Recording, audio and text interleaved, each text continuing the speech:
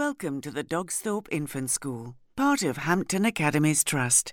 This podcast is brought to you by Eddie Edster, the Dogsthorpe Infant School Wellbeing Dog. Eddie and Captain Dave are in the Learning Journey rocket, ready for takeoff. This is your captain speaking. We've been cleared for departure.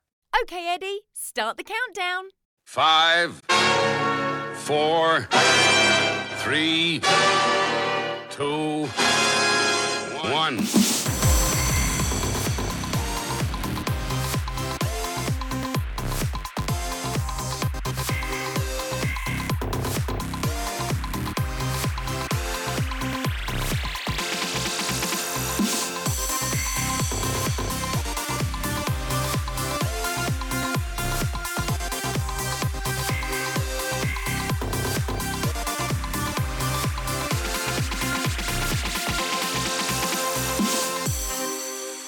Stand by for action. You are listening to Launchpad. Yes, welcome back to Launchpad, the Dogsthorpe Infant School twice-weekly podcast for parents, teachers, families and schools.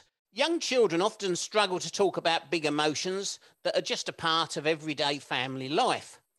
Head to Heart Books offers beautiful illustrated rhyming children's books and other resources that are relatable and well researched, and more importantly, they help young children to understand themselves better. Aimed at children aged 3 to 8, each story provides useful ways to encourage children to think about their emotions and actions. And so Eddie Edster has invited Claire Luther onto the Dogsthorpe Infant podcast today to tell our families, teachers and Peterborough schools more about the books, the activity packs and the workshops that she offers. Welcome to the show, Claire. Thank you very much, Dave. It's lovely to be with you. Could you tell us, please, a little bit about what you offer through Head to Heart Books? Head to Heart Books is a small publishing company that I founded and set up. And it's got a collection of books underneath the umbrella of it. 6 to do with emotional well-being and 5 to do with character education, values and virtues. And the idea and passion behind the writing really is to give children well-researched books that have got key relatable words in them that help them understand through a story what they're experiencing, so they can draw on their own emotions and they can relate to and say, oh, I do feel like this or I feel like that. They're not really a fix that I think kind of we can see in kind of current climate, that actually we want to help our children through to build their emotional well-being muscles and give them a bit of resilience. So the idea behind the books is hooking the kids into the problem they might be experiencing, seeing that there is a possibility of managing it or coping with it, and what it looks like to kind of get through the other end, and possible suggestions that you can carry on into different scenarios. So we've got the books, I run workshops, and I've got some free resources on the website that can be worked with the book, so that there's kind of conversations that can happen at home or in the classroom that further explore the themes. Themes that I've chosen is from observation and parenting myself, so they're not kind of random ones plucked out of the air, and I've tried to encompass everything that a maturing, developing brain needs to hear and be modelled from parents. So in the Little Pause Hotel series, which looks at emotional well-being, you've got the themes of separation anxiety, which is a classic when kids start a new school or they've struggled to kind of leave parents and be handed over to the teachers. You've got a fear of new experiences, so being worried about something that they haven't tried yet, and having all those physiological responses like wind, sore tummies, shaking. We've got perfectionism, worrying about making mistakes and what it's like to ride through. It doesn't have to be perfect. One about being bullied, so the unkindness and how that impacts on a child. One about being the bully, which I think is really important, encouraging our children to see that actually sometimes people are mean because they're hurting themselves. So just getting that conversation started at home. And then the last one is about bereavement and grief. A lot of adults that I've spoken to are very scared of talking about the inevitable, or a process that they're going through at that time, whether they've experienced a death in the family that's close to them, and they don't quite know how to talk about it or what their children are experiencing. So those 6 books look at getting conversation started at home. And then we've got the second series, which is Brackenwood Collection, and they're about endangered British wildlife. So there's lots of facts weaved into them. I've had conservationists work with us, and they're looking at more of the character education, the kind of the choices and behaviour and attitudes we hold. So they're covering kindness, perseverance, respect, acceptance and gratitude, helping to model to our kids what kindness looks like. I'm all about application. I really am keen for repetition to happen, for how does this look in everyday situations, rather than just saying be kind. What does that mean? So showing through the characters and through the story, oh, that sounds like that's not very nice, or that, what do you think about that situation that is unkind? They're all written in rhyme, so I'm keen for kids to have a sense of fun when they're reading it, to maybe guess what's coming ahead so that they can predict a word and join in with the adult that's reading or supervising with them. And what I've done with each of the books is made sure that they have been crafted and worked alongside with clinical psychologists, educational psychologists, bereavement counsellors, SENs, teachers themselves. I've had focus groups with the children themselves. I've had focus groups with the parents and caregivers, so that I know as the script is being formed, we're kind of journeying to get to an end product that the kid can pick up the book with the adult. There's no nuances, it's nice and literal, it's honest, and it says exactly what the process is. So you've not only got the application in there, but you've got the emotions and the physiological responses, so that the child can draw as much as they can on their own experience, as I said before. And then at the end of the book, I've got 3 questions that helped prompt the adult, which can be followed up with the resource packs. So they're kind of dyslexic friendly fonts as well, because I'm keen for them to be accessible for all children. So yeah, they're written in rhyme, and the idea is you've got the initial problem, the reflection, and then the change. That sounds great, and particularly for the some of the issues that children go through. I can remember how traumatic it was for me my very first day at infant school when I started school, and my granddad took me, and I can remember it as clear. I remember it because it was traumatic for me. Yeah. And all the things, all the feelings in my head, and you're going to leave me, and all that desertion and all that sort of stuff was, and stepping through that door was so scary that I can remember it. And but that is such an interesting point, Dave, because that is exactly where I'm hoping to encourage parents, is to have a conversation. So, for example, Olive is about separation anxiety and the fear of being left. And wouldn't it be great to have a story and say, listen, we are going to go to school, and today I am going to drop you off, but I am coming back. And you can have fun feeling worried, because Olive did, even though her worries were really big as she stepped across that door, she still managed to have fun with friends, even though her tummy felt a little bit wobbly. Yeah. But who came back at the end? Her owner. And that's what's going to happen to you today. And then you say to your child, do you think you can tell me what's going to happen today? So you encourage them to retell the story so that they know what's going on. So you've got repetition. You've got an acknowledgement that the tummy's going to feel funny. Yes, it won't feel very nice, but it is okay. And it's normal.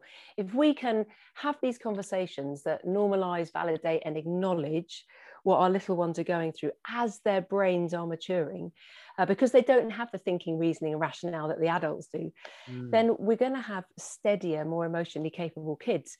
And the science is telling us that that's what our brains need. So that's how I've written the stories, to allow for those conversations. And like you were saying, I'll give us a little snippet of one of the books. Well, Olive is left. So she basically says, passed into new arms, her owner walks away. Olive does not know how she will cope for the day. Her whines turn to yelps, her fears grow and grow. And then the door closes. Slam! Oh no, don't go. Shivering and shaking, Olive wants to run, to return to her home, back with her loved ones. I really don't like it when my family has gone. I am nervous and worried, and it all feels so wrong. So I'm encouraging the children to literally sit in, it's completely normal. And then for the parent to say, did you feel like that today? Or do you think you might feel like that? Or are you feeling like that? And then let's see what Olive, how she manages and what happens to her. So it's kind of initiating and skilling the parents as well, I think, to be bold enough to have these conversations. A lot of people will come up to me and say, oh, Claire, I'm just too nervous. I don't know what to say. I don't want to say, are you worried? Because I don't want to label it, or I don't want to say my kid's anxious. Or without realizing it, we might even be having a conversation with our child kind of at knee height, but speaking to another adult saying, oh, Shelley's so anxious, I don't know how we're going to cope tomorrow. All these things they're listening to. So if we can provide just a quiet moment to run through things with them and say, oh, this doggy or this turtle dove or this water vole felt like this. Do you remember? Why don't you tell me how you're feeling, or where in your body does it feel funny? We're just resourcing, kind of giving the kids the bounce back that they need to be able to explore and express. And the thing I like about these books, Claire, and I looked on your website and I've been having a browse through it all, and why I want to get you on the show was that it hits in two different places, really, because it encourages parents to think about buying this book for their child and to deal with some of the family issues that are around and what the child's going through as something comes along, like it does in family life, that maybe sibling rivalry kicks in, or maybe there's a bereavement, even if it's only a pet, something. And it can affect that child so deeply. And that's why I think your books hit on that angle. But also the books are very, very good for schools because it tackles all the things, things like bullying, things about being a bully, and all those feelings that go on in school are particularly appertaining to what your books offer. And that's why I looked at it. I thought, I've got to get Claire onto the show because those books are really wonderful, listeners. And we'll talk about the website and where you can find it. Now, the activity packs, what are they all about? So what I wanted to do is, because I feel so passionate about the books, I'm not going to be there the whole time to tell people about the books. But I thought, great, if a parent and child are responding and they're having some time together where they're understanding the story and they're enjoying it, how about furthering those conversations through a bit of kind of detailed questioning maybe, or a bit of comprehension that you can involve the children with, where the adult is leading, but you've got crafts that come alongside book-related themes.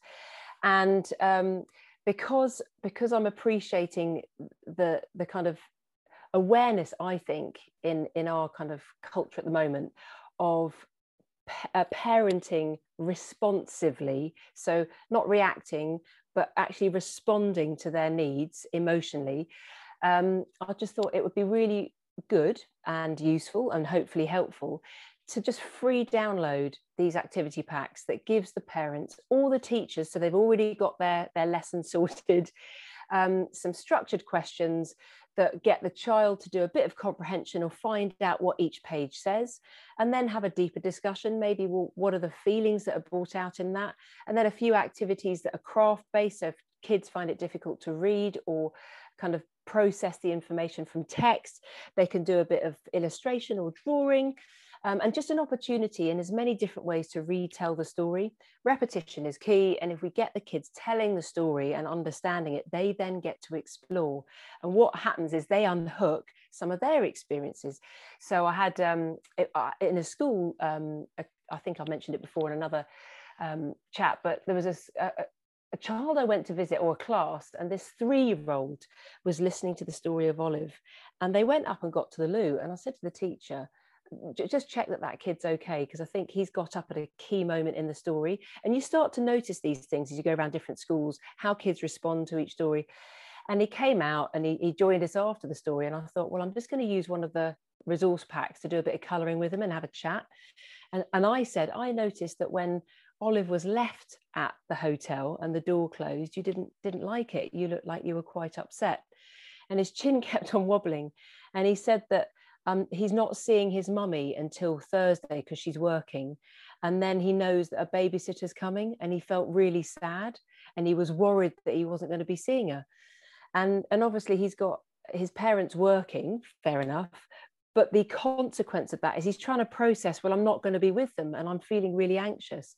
So we tied it all up together and we talked about Olive, and we said that even when your sleeping mummy comes back, so you know that when you wake up, she'll be there. And we kind of broke down his worries and he started feeling a little bit better. They didn't go completely, but they went from being enormous and avoiding the story to being engaged in it.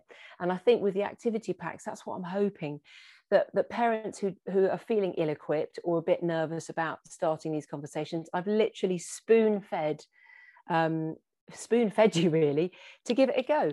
Because the more frightened or avoiding we are in our own choices and behaviour, if the kids are modelling from us and they don't hear and see these kind of conversations happening before a crisis point, then how are we going to help them? And I always find it very interesting, you know, we maybe at school there's some clubs, or if we're lucky enough to join them up, we join them up because we want them to learn new skills. So they might do a chess club, or they might do a football club, or they might do, you know, a hula hoop club, I don't know, whatever they run. And yet home is where the emotional well-being and frame of reference and modelling happens. And if we can be a bit more on top of that and a bit more involved with our kids on choosing specific stories that address these kind of things, I think we can make a big difference. And I think having those conversations early gets me very excited. You can tell that, you can sense the enthusiasm in your voice, and that's a good thing too. That's a really good thing too. You mentioned that you go into schools. Do you do school visits then? I do. So I work with a lovely agent called Speaking of Books, and Ellie Powling organises my visits for me. And the idea is to go into an infant or junior school and work with them from nursery right through to year 6 if they want, looking at reading the stories. I've got a few puppets that I take with me, so I meet the characters with the children. They're involved from the very beginning, and I show them a few photos of my dog hotel. And then I get the books out so they see them, they get to touch them, and then I read them one of them. And dependent on whether the teachers have specified they're covering a specific theme or not, I will then pick what the children respond to. And I tend to pick one from each series so they get a sense of kind of character development. They won't know that, but, you know, values. Core values, there's lots of core values often put up on the school boards around the school, and one about emotional well-being. And I try and then have a discussion afterwards with looking at how we can recognize ourselves that we're going through those things, how we can empathize, because we have to learn empathy. What does that look like to see someone else feeling upset or having an unkind experience happen to? And then how can we come alongside that? So you're kind of having it from all these different angles, which again, they're oblivious to because they're enjoying the entertainment, but actually by engineering it that way and encouraging the kids to properly think, they are so resourceful without realizing it. And that's the other interesting thing. I think as parents, we can sometimes try and fix them too quickly. We want it to be okay. We don't like them being upset. So we'll offer solutions.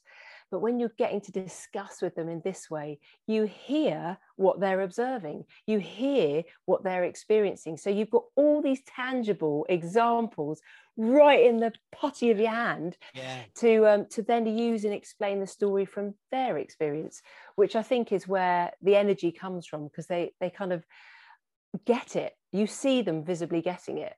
I was at a school on Monday, and we were talking about a turtle dove. Tessa the turtle dove is very judgmental about appearances. So she's having a right old party, midsummer day party, and inviting all the guests. And as they come in, she looks at them and she says, "Oh, that bunny looks dirty. It must have fleas. Oh, that toad's old and grey. It must be boring. Oh, those butterflies have massive eyes. They look really weird."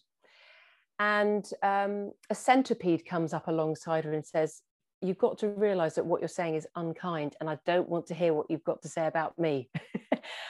I need to tell you that the bunnies are actually really clean because they lick their fur, that the butterflies can see in full colour because of their big eyes, that Toad is actually very wise because of his age. So before you go speaking about what you think, why don't you get to know them first? And valuable lesson for our kids, because what do they do first? They are so literal, they will judge what they see, but they don't understand about just taking a bit of time to ask a question or saying, are you okay? Or my name is, and you just break it down and you start to help them understand with the kind of their choices, what choice they need to make. Now, I've got a question here. He's with us, listeners. Eddie's here, and he's nudging my knee because he wants to know all about this doggy hotel. Well, I used to when I was working as an occupational therapist, I was working in acquired brain injury. So I've got a lot of my background in communication from that. And I went part-time when I had my children, who are now 18 and 16. So I've obviously parented through the early years through to the teenage years. And I went part-time and I started looking after dogs because my husband didn't want a dog. And that then kind of ended up transferring and transitioning to me stopping the therapy work and being a full-time mum, writing these stories, but running the kind of the dog weekend stays. Anyway, we got our own dog and someone rang me up and said, because it's a Dachshund, I've got a sausage dog myself. They said, oh, Claire, I hear you specialise in Dachshunds. And I just waited a moment and I thought, yeah, I do. So the hotel started from that conversation. And so I've been running it about 9 years. I've got 6 dogs a day. They're all sausage dogs. They get dropped off from commuters or people staying over and having a holiday, whatever. And so, yeah, we have 6 coming in a day. So while I'm writing, I'm looking after these little gorgeous 4-legged friends. Eddie's looking glum now because he's a Cavalier King Charles Spaniel. So I'm guessing you can't go, Eds. Oh, sorry, Ed. So I've got a dog biscuit. I'll appease him. So where can people go to find all these wonderful books and these activity packs and where they can get hold of you? Yeah, brilliant. So because I'm quite a small independent company at the moment, I'm not on any of the big platforms, so I'm not on Amazon, but you can go to my website, which is Head to Heart Books, and that is the number 2. So it's Head and then the number 2 heartbooks.com. And all the books are there to buy individually or within a pack. So I've made it available that you can buy the pack for a little bit less if they appeal to you. And you just type on there and you can buy from the cart.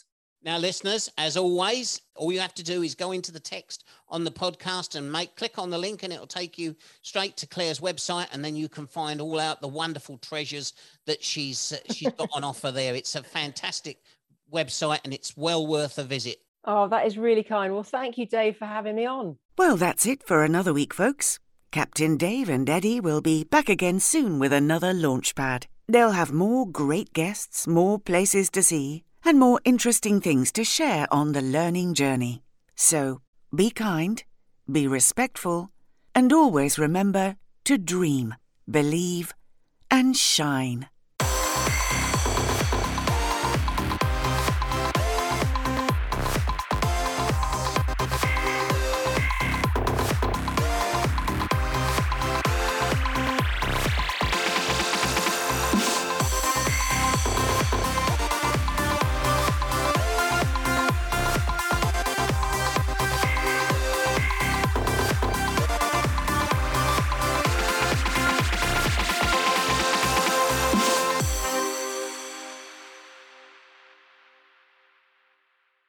The podcast to encourage young stars to dream, believe, and shine.